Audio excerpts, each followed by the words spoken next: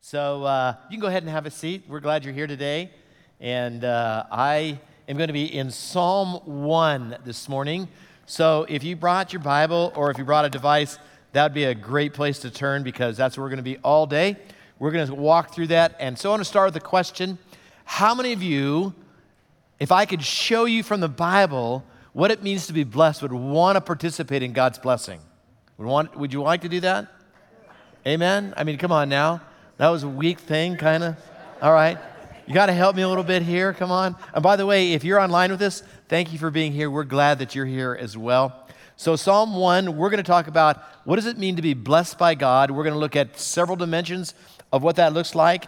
And so let me start by defining for us what it means to be blessed. So, that's a word that Christians throw out a lot. Bless you, God bless you. I mean, that's a lot of language. So what does that literally mean when we say bless you, or if God wants to bless us, what does that literally mean? So let me see if I can help put some ideas in your head about that. You search the scripture, see if I'm not right. But here's what I think. I believe to be blessed is marked by God's favor. When I am blessed by God, what it means is that I'm marked out by God's grace. And that is so good. And it always results in the same thing. It results in spiritual joy in my life. When I am blessed, when I'm receiving the blessings of God, it always results in the idea that I have this amazing joy that is flowing out of my life. Does that describe you? That there's joy flowing out of your life? You're not looking like it this morning. I'm just saying. Did I say that out loud? I did. Yeah, okay. I was thinking it. I just didn't know if I said it out loud. So here's the deal. We should look like Christians should look like we're having fun as well, right? That there's joy flowing out of our lives. We shouldn't look like pickles. So let's see if we can figure out what it is to be blessed by God. So in Psalm 1, that's where we're at today, all day. Psalm 1, God describes blessing in 4 or 5 different ways. So let me see if I can kind of unpack this for us. And the first way that God describes being blessed is people who are blessed have the right influences in their life. That's what it means to be blessed. So let me show you this from verse 1. Psalm 1 says, there's this word, we're going to start right from the beginning. Blessed or blessed is the man who walks not in the counsel of the wicked, nor stands in the way of sinners, nor sits in the seat of the scoffers or scorners. So the issue here is not talking about location. So if you read this verse, you would think at first glance, you'd think, wow, what God is telling me then, and I got to become a monk somewhere. I got to find some cave and move into it, and I've got to isolate myself because the world is filled with scoffers and sinners and people that just don't treat other people well. So do I have to isolate myself? Here's what I think this verse means. I think the issue here is not talking about location. I think it's talking about saturation. So here's the deal.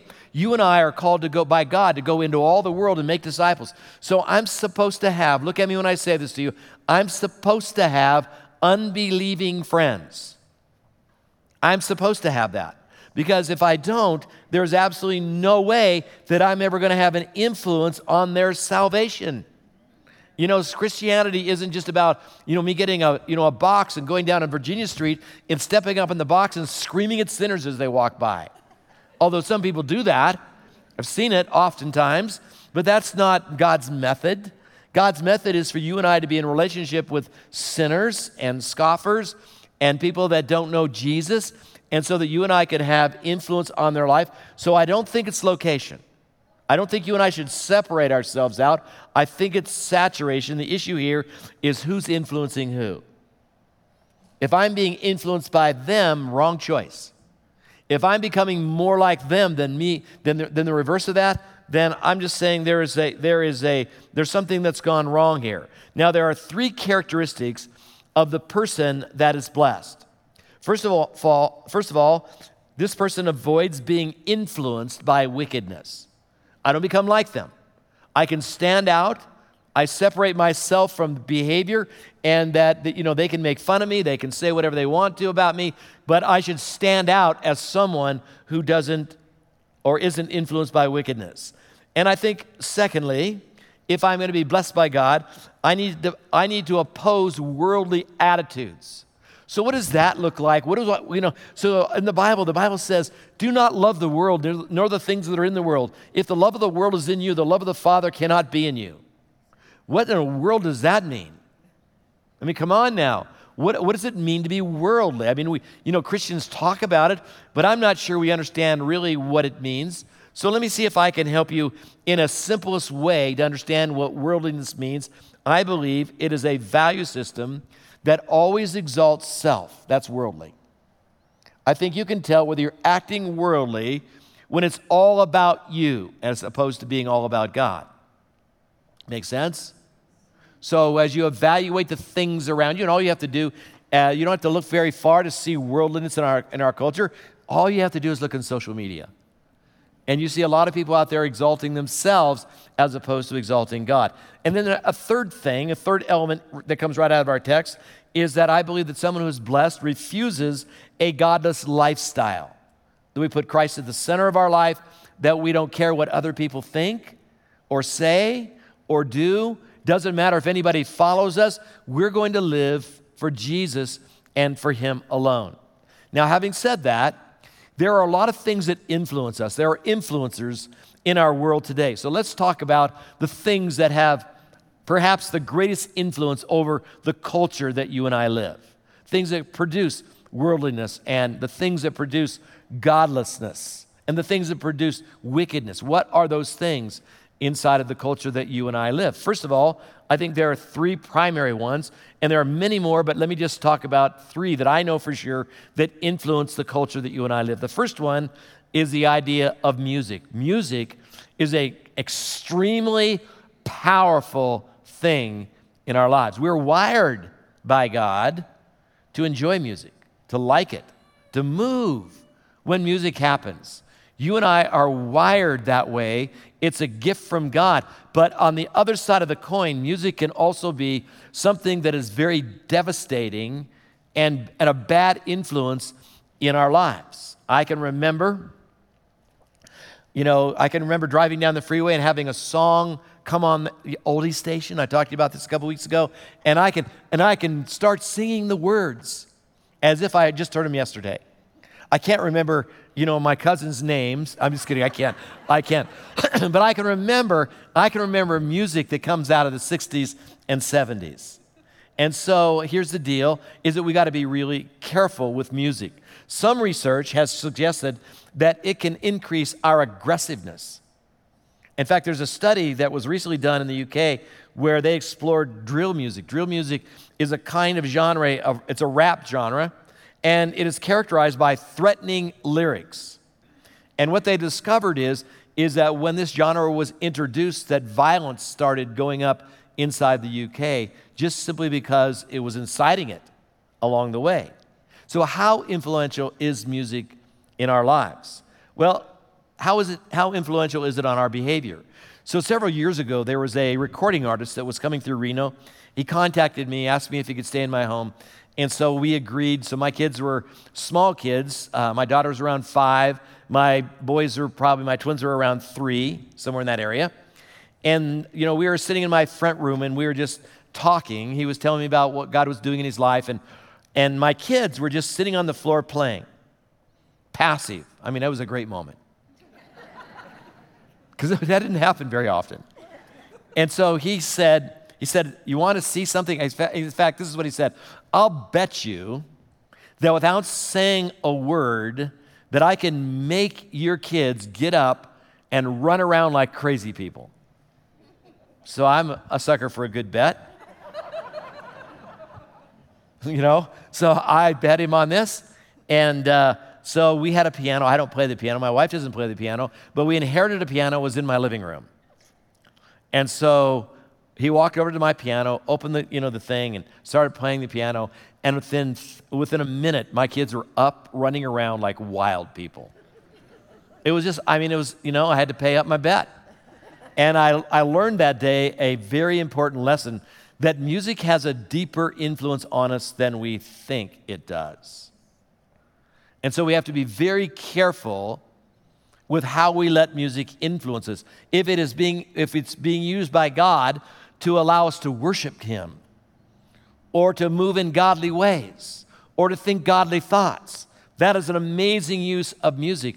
But if it is doing the opposite, if I find myself angry and bitter and resentful, maybe I have to look at some of the sources that I'm allowing to come into my life, because I need to make sure that I'm not letting the evil one manipulate me in any way, shape, or form. There's a second influencer in our culture, and that is icons in our culture. Now, what I mean by that is famous people. And what's interesting is just because someone has talent, maybe they can act, maybe they can speak, maybe they can play basketball, maybe they can play football. I don't know, maybe they're badminton, I don't know. But in our culture, if you have a name, we just automatically assume that you're really smart. And we follow people that say really stupid and ignorant things just because they have celebrity status. And I've got a news flash for you. No judgment, just a news flash. Oprah is not Jesus. You know what I mean by that? Not Jesus. So icons in our culture influence what we do and how we think and what we think about social issues. And it is pretty frightening to know how much influence someone, just because they have talent, can have over other people's lives. Should scare you. That should scare you. All right? Social media, let's talk about that for a few minutes. Social media has become one of the biggest influencers in our culture. For every action, there's an equal and opposite reaction, plus a social media overreaction, right? Have you seen that on Facebook and other social media? Not only does social media propagate things that are untrue, I'm surprised at how many people buy things or buy into things that are just because they're posted on Facebook. It must be true, right? If it's on Facebook, they would never lie to me. People on Facebook would never lie to me, right? That's just not going to happen. The latest that I saw, this is just funny, is somebody, they were talking about don't be vaccinated. And I'm not here to be in the political nature of that. I just want to tell you how stupid it is when someone gets on Facebook and puts a magnet up to their arm and says, look, they implanted a chip into my arm. I'm just saying, how gullible are we in that process? Well, I was pretty gullible because after I got vaccinated, I tried it. And it didn't work. I was disappointed it didn't work. I'm just saying, didn't work. But you know what the most dangerous thing about social media is? And that's all in fun, right? If we can't laugh about ourselves, there's something wrong. And, so if you're all ripped off because I talked about vaccinations, I'm just simply saying, hey, let me buy you a life. We'll talk afterwards. Let me buy you a life. There's better things to be ripped off than that about. But what is the most dangerous thing about Facebook is that it's the comparison game that's destroying people's lives, actually causing suicides because of things like body imaging. Oh, I could never have a body like that, right? Or how about something as simple as this? I don't have as cool as family as you do. So it's this comparison. So I feel bad about myself because, man, I look on Facebook and you do all these fun things and your kids are pretty and so I'm just simply saying, that is a trap that really causes a lot of damage. It influences how we love people. It influences how we respond to people. It is a very dangerous thing. Social media is an influencer. If I want the blessings of God, I've got to let God be the source of my influence. I got to let His Word speak into me as the ultimate authority inside of my life. Make sense? So, number 2, blessed people abide in the Lord. That's found in verse 2. It says, but His delight, this is the one that's blessed, His delight is in the law of the Lord, and His law He meditates day and night. The New Testament version of this particular idea is abiding in Jesus. You and I are not under the law. That's Old Testament. But what we are bound to is the principle of abiding in Jesus. That's what we're to do. John 15. So there's some key words when we think about abiding in Jesus and what that means. There's some really key words of what that looks like. One is that if I'm abiding in Jesus, if I want to be blessed by God, I got to take great delight in God. I got to delight in God more than I delight in anything else in the world. Because if I don't, smile at me when I say that, I'm committing idolatry.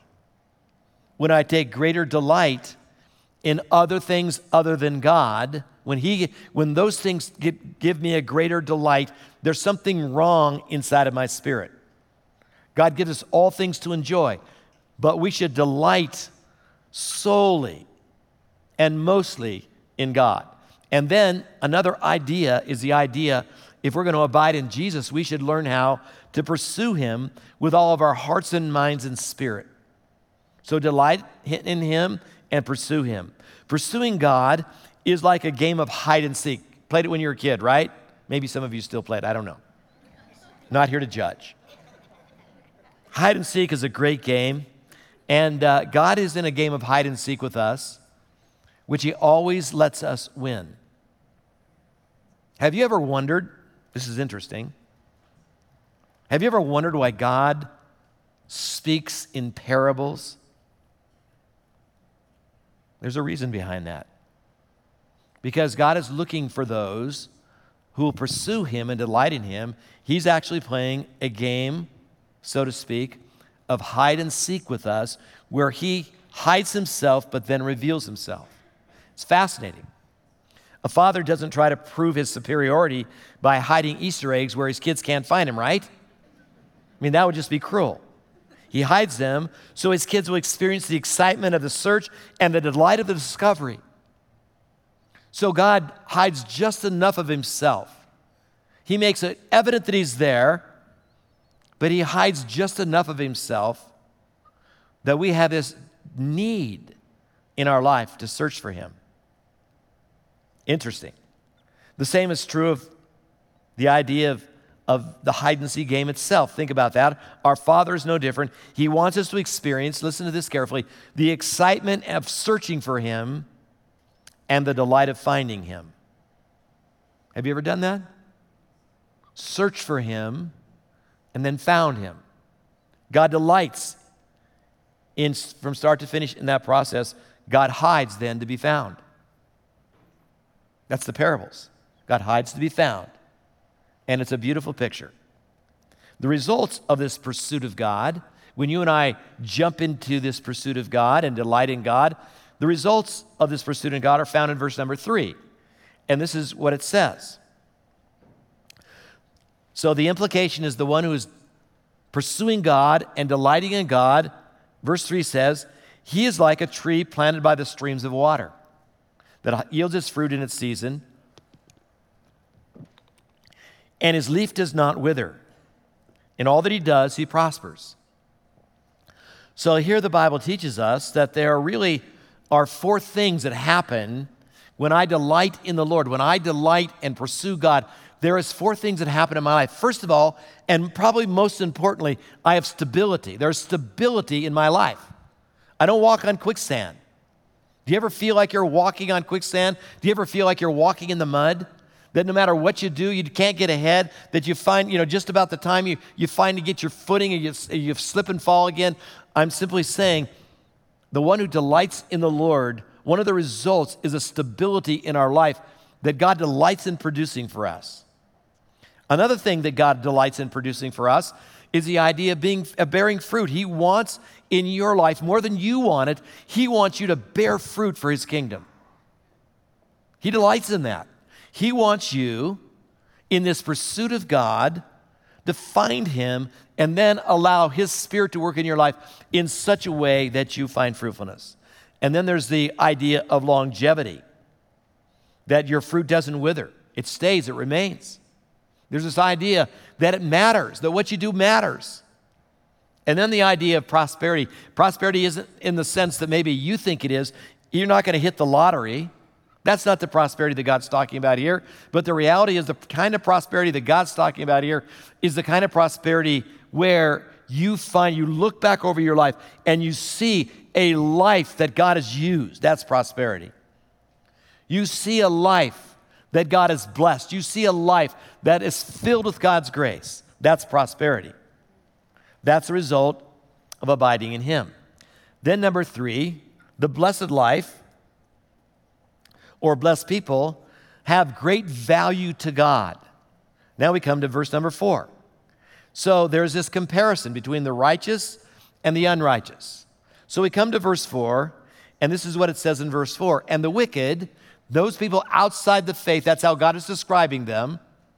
The wicked are not so, but are like the chaff that the wind drives away. So what is that a picture of? What is chaff? Well, chaff is something really interesting. Chaff is the residue of the harvest. It has absolutely no value. It's thrown into the wind and the wind drives it away. So godly people have great value to God. God produces stability and amazing work in their life. The unbeliever is not so, but are like the chaff. Your value to God, by the way, has very little to do with your choices. So let's mind this for just a second. Your value to God is not about you and what you do. Your value to God is about what He's done for you. That's the gospel. So let's dig even deeper than that. Let's talk about yours. I'm gonna stop preaching and I'm gonna meddle with your spirituality for just a few minutes. Do you mind? Because you probably do, but I'm gonna do it anyway. So you're on the front row, you're stuck. I'm just saying. So let's talk about spirituality. Let's talk about yours for just a few minutes. So let me talk about what it is and what it isn't. Spirituality isn't a formula. I'm not spiritual because I take this and I take that and I add this to my life. It's not a formula. It's not A plus B equals C. It's not a formula. It is not a test. It is relationship. Spirituality can be boiled down to a relationship to Christ, period. Spirituality is not about competency. It's not about getting better. It's not about turning a new leaf over. It's about intimacy. Spirituality is not about perfection. Somehow thinking that if I just get better, if I just strive to do better, that somehow I'm going to be blessed by God. It's not about perfection. It's about connection. Being connected to God. The way of the spiritual life begins when you and I accept the mess of our life that we're right now currently in. That's where it begins. I don't clean my life up. I don't try to make it better. My spiritual journey with God begins when I accept for a fact that I'm a hot mess and the person sitting next to you is a hot mess. Don't say amen to that. I'm just saying, you're going to get me in trouble after the services. I'm just saying. You know, here's my story. I got saved when I was 23. And I struggled with certain issues when I was 23. Some of those issues God has let me have victory over. And some of them He hasn't. I still have some of the same problems that I had when I was 23. The difference is that I bring them into the presence of God. That's the difference. Spirituality begins when I stop hiding from God and I stop trying to perform for God and I begin to let His grace penetrate my life in a deep reality. Accepting the reality of our broken, flawed lives is the beginning of true spirituality. And it takes all judgment away from anybody else. I can't judge anybody else because when I look in the mirror and I'm honest with what I see in the mirror, it really humbles me. Spirituality, a spiritual life isn't about removing your flaws. No. But because we are seeking God, He then reveals Himself to us, and in His presence, we find wholeness. That's spirituality. Spirituality is not about being fixed. It's about being in the presence of God, day in and out, 24/7, 24/7, in our mess, without trying to hide anything. in our unfixedness, being in the presence of God. I just made up a word. In our unfixedness, I just present my body to God. And he knows. I can't hide it from him. He knows my struggles. He knows my problems. He knows my thought life. He knows everything about me. And yet he pours his grace out on me all the more. The fourth thing about this blessed life is blessed people withstand the judgment of God. Let me show you this. Verse 5. Therefore the wicked will not stand in the judgment, nor sinners in the congregation of the righteous. The judgment of the righteous is coming. You are going to be judged. Do you understand that? You're going to be judged. But here's what I can promise you. As a child of God, you'll never be judged for your sins. Ever be judged for your sins. Do you know what you'll be judged for? Your works. And you know what the purpose of that judgment is? It's to give you eternal reward. It's not to condemn you. Your judgment isn't about condemnation. That's to the unbeliever. But the blood of Jesus Christ, his blood is sufficient to cover all of my sins, past, present, and future. It's sufficient. And so I stand before God without condemnation. And if you're following Jesus, you do the same thing. And this condemnation is one of the root causes of our lives. When you and I don't understand the grace of God, what we allow to trickle into our lives is condemnation, shame. All those things are tools of the evil one. But the blood of Jesus Christ removes all condemnation. There is now, therefore, Paul says, no condemnation to those who are in Christ Jesus. And think about this. When there's condemnation, there'll be fear. When you feel condemned, you're fearful, right? When there is fear, there's going to be stress. And when there is stress, there'll be manifestations of the curse. What I mean by that is that you're going to have bad behavior. When you feel condemned, it's going to drive you to bad behavior. But when you find the grace of God in your life, it is just the opposite of that. All condemnation is gone. And just for the record, you do not become holy when you stop drinking, doing drugs, or anything else in your life. You don't become holy because you stopped doing something. And you didn't become holy because you started going to church. You became holy when you trusted in the gospel of grace. Period. And at that moment in time, God wiped away all condemnation from your life. So that when you stand before God, the purpose of your judgment will simply be to hand out rewards. Here, this is for your faithfulness. Here, you did good here. This is for your faithfulness. It's not about condemnation. And I'm surprised at how many Christians do not understand this idea of having condemnation removed from their lives so that I can stand in purity before God. So here's what I want to do. I want you to bow your heads, close your eyes, with no one looking around for just a second. We're almost done.